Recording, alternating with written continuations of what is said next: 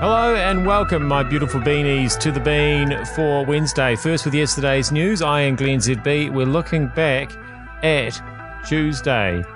And we need to talk about a couple of people who've been going around flouting the lockdown laws. These are people who are in charge of enforcing the lockdown laws. Butchers, greengrocers, been caught between a rock and a hard place. Stop begging the PM, says Marcus, and we'll finish up by writing some songs with Mike Chun.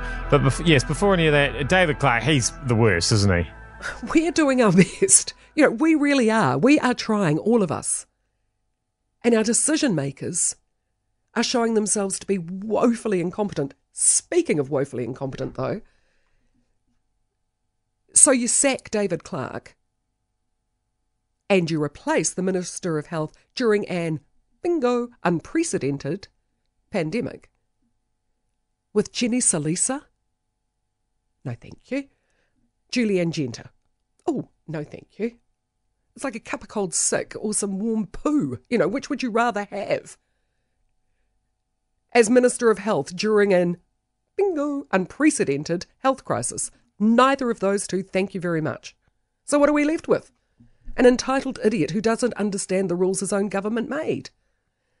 Can we just divide the portfolios between Grant Robertson and Megan Woods? We just need the two. Jacinda Ardern, Prime Minister at the top, no problem there. Grant Robertson, fabulous. Megan Woods, utterly competent. Divvy up the portfolios between the two of them and just have a triumvirate. And it would just go that much smoother. We'll all be out of it that much more quickly. Yeah, it's an interesting theory, isn't it? Do they actually have to give jobs to other people, or can they just share them with the people who can actually do them? Simon Bridges feels that he has to drive from one end of the country to do his job, even though that's not really true because the internet is a thing. Even though he's an essential worker, should he be driving, I think it's about 7 hours, to drive from Tauranga down to Wellington? And the answer clearly is no. Because the reason the cops want you off the road is that you pose a risk to yourself and to others if you have an accident. And there's always that possibility, although there are very few cars on the road at the moment.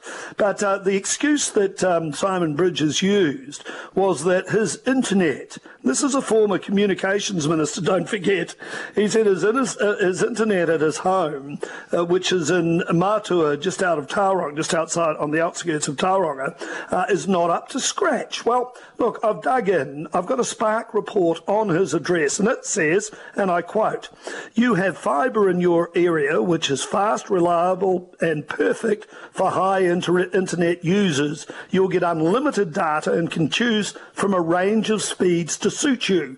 Your address already has fibre installed, so you won't require a technician to get it connected."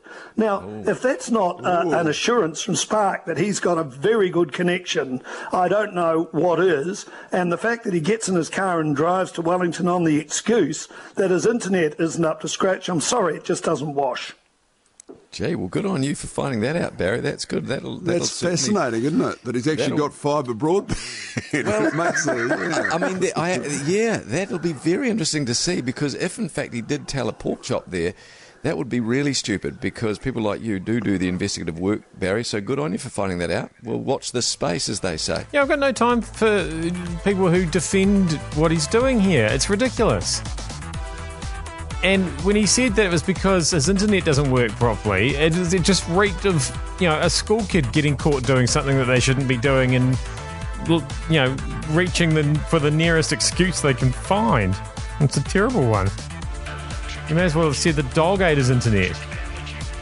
The butchers, the greengrocers, some are allowed open, some aren't. Some can trade online, some can't. Why is this so confusing? Butchers, bakeries and similar small-scale retailers are considered non-essential, it says, as similar products are already available in supermarkets. Whole food delivery services, though, are essential. That's your My Food Bag type services, which can deliver you a box of fruit and veggies or meat. So as you can see, clear as mud. Some small greengrocers have managed to adapt to being online, but for many smaller local shops, it's just not been their focus. They haven't had a need for an online presence. They're the corner shop. Many wouldn't even have a website. So to now be given the green light to set up to sell online means they'd have to configure themselves to actually do that. Set up a website, an online payment facility, a delivery mechanism.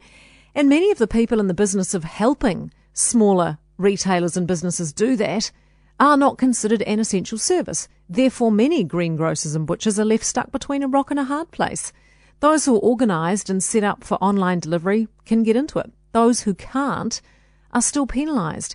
So it's not an easy time for smaller businesses right now, the ones who've been carrying staff and stock and not knowing how or when they can open. As one butcher said, there are too many inconsistencies in the rules, and it's been extremely damaging to smaller businesses. I don't really care about the butcher thing so much.